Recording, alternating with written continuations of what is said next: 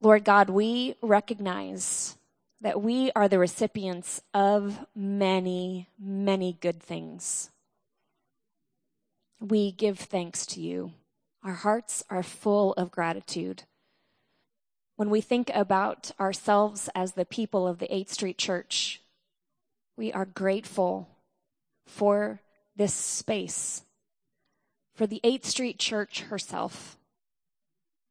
We are thankful that you led us here and that an old building has new life. We ask that you would help us, as we have prayed from the beginning that we would be able to be a part of an urban building restored. We pray that you would help us live that out to its fullest, and that it would not just be about the building itself, but the people around the building. Would you grant us wisdom and creativity to bring the fullness of new life and to steward this space on the corner of 8th and Lee well? We've also known from the beginning that we wanted to be really good and useful neighbors. So we ask that you would make us into the kind of neighbors that we want to be. In fact, would you make us into the kind of neighbors that you have been to us? Would you help us to see the people around us as a neighbor, whether they are around this Sosa neighborhood, whether they are around our own neighborhoods or our workspaces. We pray specifically for the many, many, many who encompass St. Anthony, our nearest neighbor. Even the young woman, Summer, that I spoke to on the phone right before the service, who was calling, asking for help. Would you help us, Lord, know how to be good and useful neighbors to those around us? Would you supply what they need? We've also prayed, Lord, that you would enable us to become a place of connection and community, especially among those who are not like one another. And we rejoice that we see you doing this. We know that it is not normal in our world, where it's normal to divide and keep separate. We pray that your Spirit would unify, that you would heal relationships, and that you would give us eyes to see and ears to hear one another well. And we've always known that we want to be about the business of living the way of Jesus, but we need your help. Empower us, Holy Spirit. Move in us to live your way, to grow into awareness, to receive and offer the healing that you give. And this is what we ask for. And we ask it with expectation and with hope. And we pray together in Jesus' name. Amen. Well, it's good to be back with you. My name is Chris. I get to be one of the pastors here at the 8th Street Church, and I've been traveling for a little bit, so it's good to be home. I want to invite you, if you would, to turn your Bibles to 1 Timothy chapter 2. Over the next few weeks together, we're going to be in 1 and 2 Timothy. And I have some friends who have Bibles, and if you need a Bible, they would love to bring you a Bible. Just raise your hand. Somebody will bring you one. I'm going to be reading out of the New Living Translation, so this is the translation. There's some down here. If we even have Bibles in Spanish, so if you're practicing your Spanish, or if your heart language is Spanish, just tell one of these folks. And you can have these. If you don't have one, you can have this. It is our gift to you. If you just need to borrow it, you can leave it on your seat. But I invite you to turn to 1 Timothy chapter 2. And 1 Timothy is towards the end of your Bible. You can look in the table of contents if you need to. But here at our church, we stand as we honor the reading of God's Word. So I invite you to stand this evening. And I invite you to hear the word of the Lord from 1 Timothy chapter 2. I urge you, first of all, to pray for all people. Ask God to help them, intercede on their behalf, and give thanks for them. Pray this way for kings and all who are in authority, so that we can live peacefully and quiet lives marked by godliness and dignity. This is good and pleases our Savior, who wants everyone to be saved and to understand the truth. For there is one God and one mediator who can reconcile God and humanity, the man Jesus Christ. He gave up his life to purchase freedom for everyone. This is the message God gave to the world at just the right time, and I have been chosen as a preacher and apostle to teach the Gentiles this message about faith and truth. I am not exaggerating, just telling the truth. This is the word of God for the people of God, and we all say together, thanks be to God. Let me make a note, if I could, before you sit. The story continues, or the letter continues. It talks about the roles of men and women in the life of the church, and yet we are not talking about that today. Okay, so I invite you to take a seat, if you would. The reason I bring that up is because that is one of the tricky parts of the Scripture. Last week, Pastor Mikhail reminded us that we are a group of people that are shaped by a larger story that we call the lectionary story. Churches of all types use the lectionary readings as part of their worship. They take the lectionary readings and they make them a centerpiece along with the Eucharist in their worship. Greek Orthodox churches do this, Catholic churches, Lutheran churches, Anglican churches, Methodist churches, they all do this. We do this. When we read the text, we let the text and the story that's in the text, when we do this and we let the text shape us, we are actually connecting to a larger global community, somewhat in the same way that you're connecting to a larger global community when you purchase the kinds of things that we have on our seats this evening. Reading the lectionary, reading the larger story actually connects us to the larger church, but it also connects us to our heritage and it connects us to one another. So the lectionary is a series of biblical readings that help us walk through what we call salvation history. Now, salvation history is actually is Jewish history and the emergence of the Christian community that comes out of that story. And the lectionary covers all of the essential or the major parts of that greater Jewish Christian story, and it does so over a 3-year period. Right now we're in what is called year C, and next year, year A, actually starts on the first Sunday of Advent, which is on December 1st. Now, I prefer to preach out of the lectionary, not because it is easy, but actually because it is hard. When I'm planning the preaching calendar for any given year, what I try to do is I try to hold up the events and the burdens that are taking place, the events that are taking place in the world or in our city, or the events that are taking place in your own life. And I also hold up the burdens that I know that you all carry. And I also hold up the lectionary text.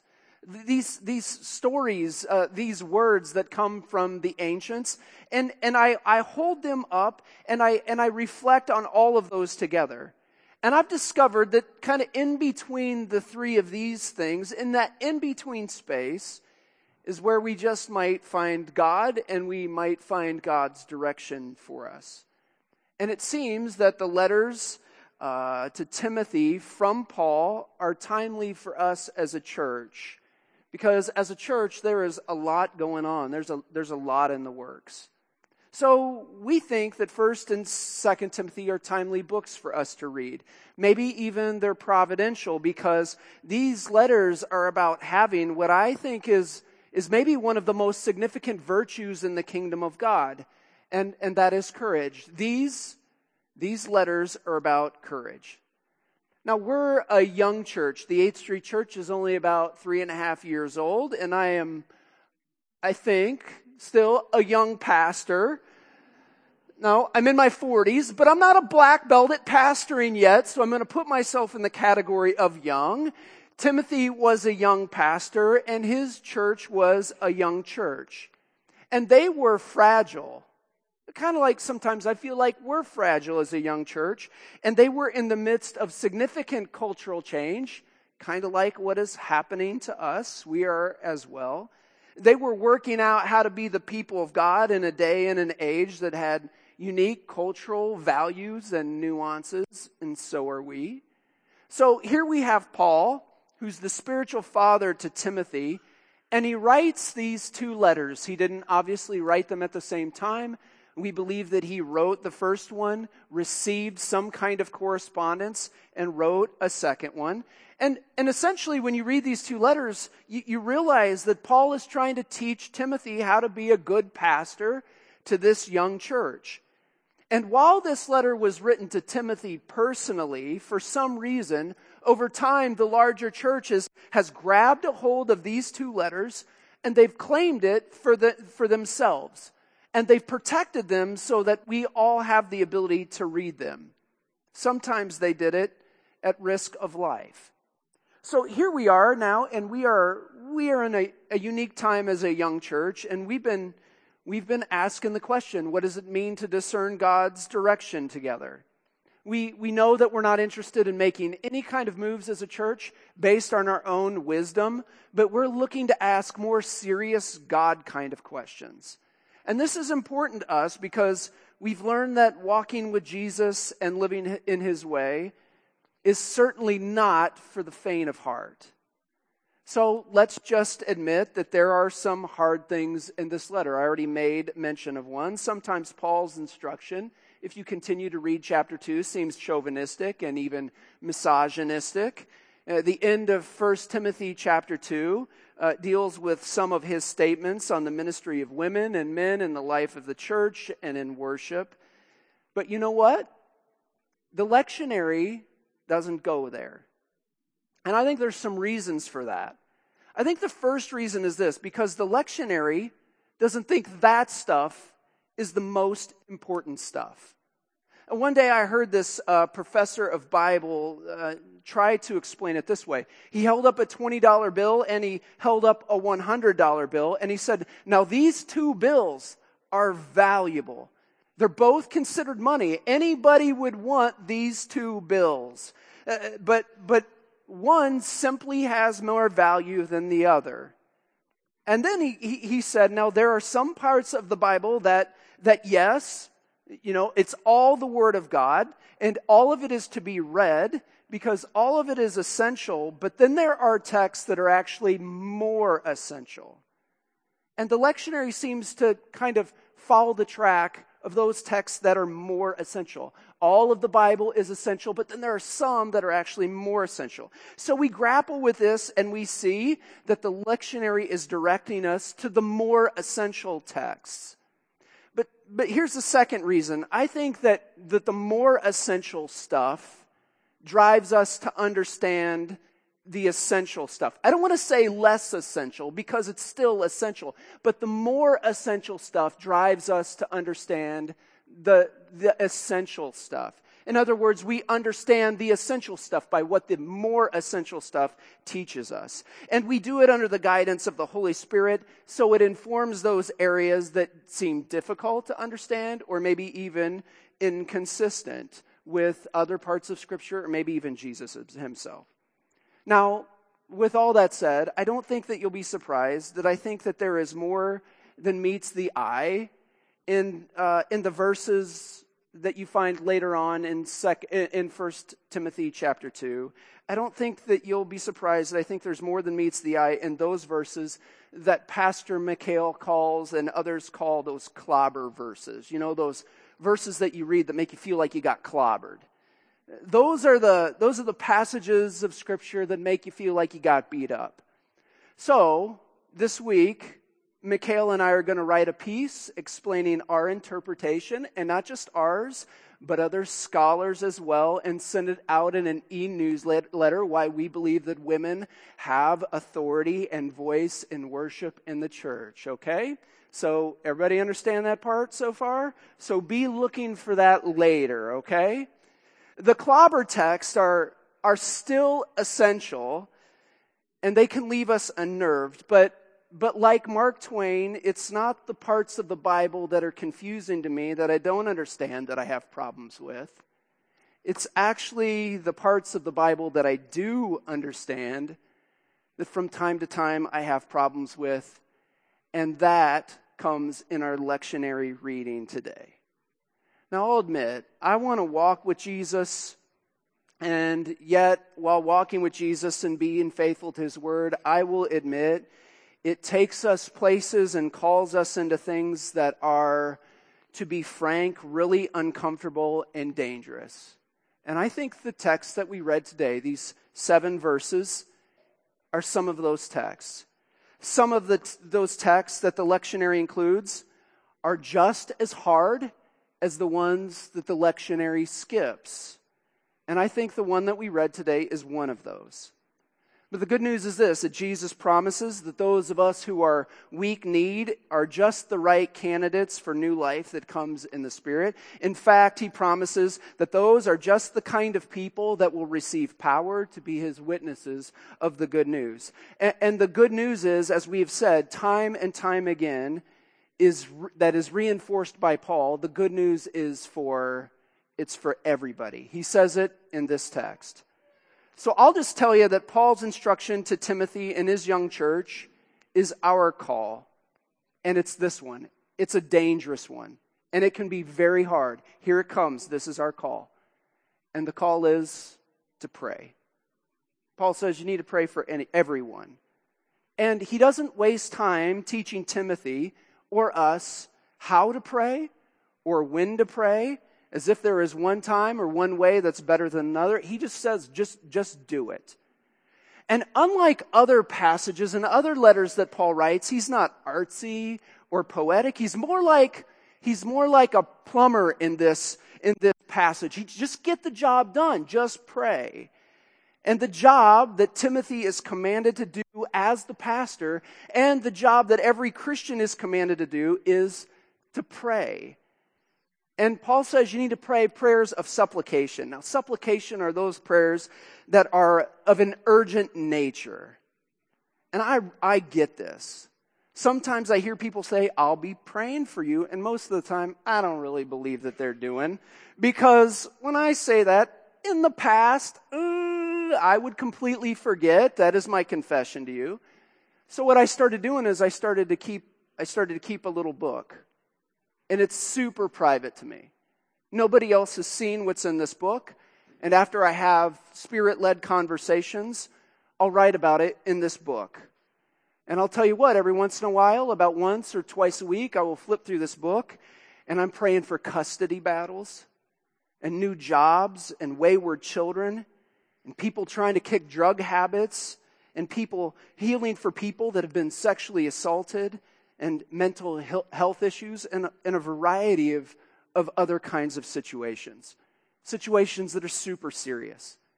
And I'll have you know, me and God have had some serious discussions about things that are written in this book. That's what prayers of supplication are. And Paul says you should pray prayers of supplication. Be really serious. Be urgent. Pray for the urgent. But he also says you need to pray prayers of intercession. And these are the prayers that we pray where we think about the needs that we have, or the loved ones that we have when they're in need. You know, grandma's heel when she's not feeling so good. If the arthritis is getting to her again, it's the one that goes on the whiteboard in the Sunday school room, you know. Or a college decision, or sometimes guidance to make a good decision between two good options. And Paul says you need to pray prayers of intercession. And then he says, above all, you need to be praying prayers of thanksgiving. Those are the prayers that come after you realized how blessed you've been. Pastor Mikhail said, name one really good thing that you've experienced in the last few minutes, or the last few hours, or the last few days. It's the prayers that you pray when something has gone right, or a miracle or a healing has occurred, or forgiveness and reconciliation has happened. And Paul says, pray those prayers of thanksgiving. Now, I pray these prayers all the time. But you know what? I have not made it a practice to pray like Paul instructs here in this passage. Because Paul instructs Timothy, and then in turn he instructs the church to pray prayers of supplication, intercession, and even thanksgiving for everyone, and especially for those who are in positions of authority. Now, I will admit to you, I would rather do just about anything else than pray for those people.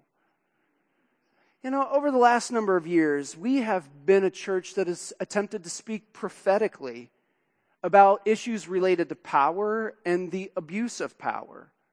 We've talked about empire games, and we've said these kinds of games are not the way of the kingdom of God. And I'll be just downright honest with you. I get very upset when I see leaders and leaders of the church that are silent when injustices take place. And I swore to myself, if a new church emerges out of the dream that I thought that God was dreaming, we will be faithful to speak to injustice. So over the last 3.5 years, we have criticized and critiqued, and I even think the lectionary has led us in that way. But then we have texts like this that take us in a direction that is really, for me, uncomfortable. It calls us to pray. And yeah, everybody knows that, but it calls us to pray for those who are in authority. And my American, individualistic, and wounded heart just can't take that. I'm one of the most privileged people I know, but even I have had people in my life that have used their authority to hurt me. And I have said, even with that in mind, I've said many, many times that I believe that the loving hospitality of God is for everyone. But what I've come to realize that I mean is the loving hospitality of God is for everyone I like. And so I've been outspoken about people in authority. I've tried to tell the truth. I think that is part of the truth-telling that comes with being a pastor. And you know that I haven't held back when it comes to decisions about what I think are decisions of injustice. I've even spoken out about some of the decisions of our current administration and other things. But I'm coming to the conclusion that to be prophetic without prayer is not living the way of Jesus. It's not fully living into the way of Jesus. And right there is the controversy. Because the way of Jesus is the gospel. And Paul is clear. It is for everyone, not just the people I like. A huge price has been paid. God's grace isn't cheap. It's actually quite costly. So Paul says to Timothy, start praying from the top down. And I guess that makes sense because those in authority have the power to bring help, or they have the power to bring heartache to those who are under their care. The early church fathers found that the way they fought for justice was to pray for those who were in authority. I've got a picture of some of those. Titus, Clement of Alexandria, Polycarp of Smyrna, Tertullian, John Chrysostom. They all insisted that believers should pray for those in authority from the top to the bottom. And they were all clear. In a world where Caesar was given the title Savior of the world and was considered Lord and God, these monotheistic Jews of the early church that had embraced Jesus of Nazareth as the one true God were clear in their conviction that those that were in authority were to be prayed for, not prayed to. So they said, pray for your leaders. Pray for those who are in authority. And Paul, as he writes this, actually leans really deep into his Jewish heritage when he gives this instruction. While the people of God were in exile after 583 BC, Jeremiah the prophet not only spoke against Babylon, he was a prophet that spoke about the injustices of Babylon, but then he encouraged the people of God to begin to pray for Babylon. Because, as he said, their welfare, the welfare of the people of God would be reflected in the welfare of the city. If the city does better, then they will be better. This is the same thing that the reformer John Calvin insisted his students to do. He said, even when the ruler is unjust, the church prays to God to make bad men good. Now, I've been thinking, and I don't want to sugarcoat it, but I don't think that praying for those in authority is the easiest thing to do. In fact, I think the invitation to Timothy and now the invitation to us is actually one of the most difficult things to do. But it is a way to live into the cruciformed life of Jesus. And it's what our other heroes suggest that we do. I remember Dr. Martin Luther King's speech. Or I read it. I remember reading it. I wasn't around to hear it. But I remember reading it. It was the speech, Loving Your Enemies. And he said, now let me hasten to say that Jesus was very serious when he gave his command. He wasn't playing.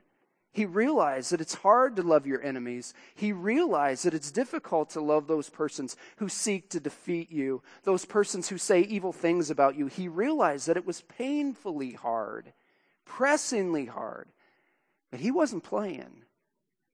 And I've been thinking about the people that I know, the people that I've got their names written down in this book. And I've tried to put myself in their shoes this week. It's difficult for a young black man who's been pulled over time and time and time again to pray for police officers. It's difficult for a Hispanic family to pray for leaders that use racist rhetoric. It's difficult for a man or a woman to pray for a judge that hasn't acted fair in a custody case. It's difficult for a student to pray for a teacher that's just a jerk. It's difficult for a person who has reported workplace bullying to pray for a boss that ignores the report. It's difficult for a man to pray for a boss that he doesn't respect. It's difficult to pray for those in authority. As I was writing this sermon, I wrote down, as I prepared for the sermon, I wrote down all the names and the positions of people that have authority and influence. I think I have a picture of it. I draw weird pictures and other things like that. It's all over the place. They include leaders and presidents of governments and organizations. They include law enforcement and churches. It includes leaders in churches, parents, grandparents, judges settling court cases, coaches, civic leaders, district and general superintendents, bishops, as well as a host of other people. And in some ways, I've prayed against them, but in most cases, I haven't prayed for them at all because it's quite difficult to pray for your enemy, or it's quite difficult to pray for those that you disagree with.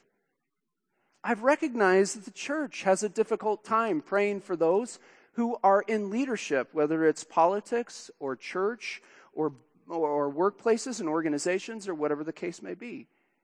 I mean, I don't know very many churches that pray for, I've heard some that pray for Donald Trump and Mike Pence and guys like Brett Kavanaugh, and they'll pray for other justices, but when praying for our enemies, do we pray for Kim Jong-un, Vladimir Putin, Bashir al-Assad, and others? And should we pray for them? I mean, we've got to ask ourselves the question, are these men any worse or any better than Caesar Nero, who fed Christians to the lions and whom Paul prayed for? Do we believe that God's grace is for everyone, even those we don't care for? And do we believe that a great price was paid for our benefit and for the benefit of those who have authority over us? Now, when I study for the sermon, I read multiple versions of the scriptures. And maybe you don't know this, but the scriptures were not written in English. In fact, the New Testament was written in Greek with some parts of Aramaic. The Old Testament was written in Hebrew. So I'm not very good at Hebrew or Greek. So I will look at multiple translations as they work their way into English. And I've looked at multiple translations of this same passage that we've read, and I found it quite interesting. Because the New International Version seems to emphasize that praying for those in authority is for their good. But if you look at a closer reading of some other translations, like the New Revised Standard Version, which is actually a better, more accurate translation, and then when you look at the paraphrases like the one we read in worship or a paraphrase like the Message, it seems that these translations seem to say more accurately that praying for those in authority is not as much for their good as it is for our good. In other words, when we pray from top to bottom, we are the ones who get saved from top to bottom. This week, I was invited to preach in a series of worship services at my alma mater, Olivet Nazarene University. I've got a picture.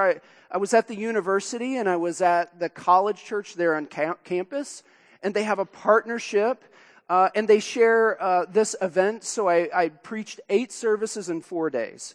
1 service in the morning, and then 1 service in the evening. 1 service in the chapel, that's the lower one right there, and then 1 service at the church. Both of these places have been quite significant to me, especially the church. It is the place where Kimberly Campbell and my wife Holly were both raised. Keith and Kimberly got married there. So did Holly and I. I was baptized in this church. There were a million things that went on. We got to be a part of my father-in-law's funeral, and also I got to be a part of officiating my granddad's funeral because he lived there and attended this church. So it's a significant and sacred place. Now, for most of my ministry, I've told students as they leave for college, and I've been telling my own son this because he leaves next year. Pass the Kleenex forward, please. But I tell them this: college is the best time of your life, and most have heard this, but they're usually surprised when I add, and it's also the worst time of your life. Never mind trying to figure out how to move into the adult world or get class on time or, pass your labs or how you go through breakups. But it becomes the worst because for many college students, college is that first time in a person's life when they're completely vulnerable to the misuse of power and they don't know what to do with it. Now, I've never talked about this in a sermon before, and I've barely talked about it ever, mostly because I haven't wanted to wade through it, but also because it was so long ago, and others have experienced the misuse of power in ways that I couldn't ever dream. I mean, my life has been so easy compared to some. My situation in college is so small compared to what others would have to deal with. But I think that maybe this would be an appropriate time. So without going through all the details, I'll just say this. In my junior year at Olivet Nazarene University, I served the university as a resident advisor in a dorm, and I was accused of some actions that were racist and prejudiced that I did not do. I was accused, and then in kind of an unofficial way, I was investigated, and that hurt a whole lot. And then when it was all done, instead of the administration kind of cleaning things up, my reputation was left out there to dry. I just felt like I was hanging out there. Now, I was not accused by the students on my floor, which was an incredibly diverse floor. I was actually accused by a faculty member and maybe one of the most influential people on campus at that time. And it was hard. I remember going home during Christmas break in the middle of my junior year and wondering if I should go back. Holly and I were dating seriously, but I didn't know if I could stay there. I had given up an opportunity to swim competitively at the Division I level to attend this school, and I felt like I had given up so much, so I considered transferring. And it's still hard. I don't have insights or words for what had happened, and I couldn't put them together even when I came home that Christmas break. But my grandparents were at our house, and I was talking to my parents about this, and my papa put into words what was so true for my situation. He said, Columbus, he called me Christopher Columbus. He was 6'4" and had a huge voice. Columbus, the playing field is uneven. That's exactly what it felt. I was under the hand of authority that I didn't know how to get out of. That was 20 years ago. My reunion is coming up, 20 years next month. But this week, on Tuesday evening, I was preaching a sermon that I've preached here before on authority and the misuse of power, and I found that I was preaching to myself. I was talking about the life of King David. It was a sermon that I preached last summer, and it's a story whereby David wants to build God a house. He's going to do something good for God. He's going to build God a temple, only to find out that God wants to build David a house. And a house, only what God meant by house is he wanted to build David a family. Now, I'm preaching in this place. There's been a place of sacredness, a place of joy, and also a place of hurt. And I called those students to look around at the family that was sitting next to them. And then I invited them at the end of the sermon, at the end of the service, to respond. I said, you need to sing with gratitude. And then I invited them to say to someone next to them, I am so glad we are part of the same family. Well, as the musicians came to lead in song, I went to sit down, and I went to sit in there. And right there was one of my best friends in the entire world, Mark Holcomb. And I just turned to him and I said, I'm so glad we're part of the same family. And then sitting next to him was the pastor of College Church. And I looked at him and I looked at his wife and I said, I'm so glad we're part of the same family. And then I turned to all the students that were behind me and I stood up and I started to high five them and to hug them. And I said, I didn't even know them. I'm so glad we are part of the same family. And then I began to realize that there down the row was the college president. And so I walked up to him. He was the college president at the time when these events happened. And before I could say it, he hugged me. And together at the same time we said, I'm so glad we are part of the same family. And then I turned to his wife, and she hugged me. I'm so glad we are part of the same family. And then it wasn't just him, but then there was the VP of development, and he was there when I was there, and I was able to he grabbed me, and I said, I'm so glad we're a part of the same family. And then I began to see their spouses, and I saw the dean of students, to which I got to say, I'm so glad we're a part of the same family. These were the people that had represented the authority that had hurt me so bad as a young person. But when I went to hug them, yes, Chris Pollock will hug when he is moved to do so. I was just so glad that we were a part of the same family. And there was a freedom and a healing that I did not know or realize that I needed. It was like I was free for the first time in 20 years. And that's the feeling that I have now. I get to pray prayers of gratitude. And I'm so grateful. You know, this week I got to meet with and share meals in a private setting with each one of them. And we were human. And in a remarkable way, with each one of them, it was strange for me. I served as their pastor. I was with them and I prayed with them and I heard their concerns and their fears and their burdens. And now guess what? All of those people are named now in my prayer book. You know, the one that is only for me and God to see. This is what Paul instructs us to do. Not just because it is for their good. But when we pray for those in authority, it is for our good. Even if it takes a long time to get there. The invitation starts now. And I've gotten to discover that when I pray from top to bottom, I get saved from top to bottom. So here's what I'd like us to do. I want you to think about the person who is an authority figure in your life. Could be a boss, or it could be a political official. It could be somebody else. I don't know. You know who that is.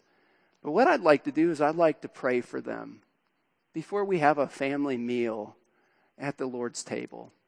So would you pray with me? So God our Father, Christ our brother, the Spirit our mother.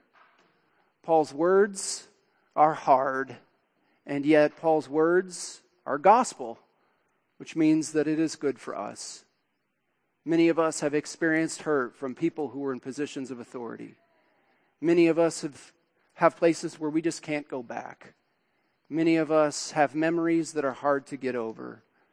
And so we don't know what to do except for start with these words. God, help us to pray. These are the words that the disciples actually asked Jesus. Would you teach us to pray? Would you help us to pray? And I will confess that I have not been good at this, but I also confess that as you've worked miraculously even in my own life and brought healing and freedom so that I might be able to pray prayers of gratitude and joy, that you would help my friends here do the very same. Would you give us power that is beyond ourselves? To do this work is hard, but what is good news for us is that Jesus reminds us that the Spirit is for the weak-kneed, the ones that can't do it on their own. And it is those that the Spirit fills to be witnesses of good news and to bear that witness in the lives of others. So in just a moment, we're going to come to the family table, not because we set it, but because you set it for us. And so we come hoping for a new future, and we come anticipating that you indeed will change us as we pray in your way. This is what we hope for, and this is what we pray together in the strong and the powerful name of the one who can help us. Amen.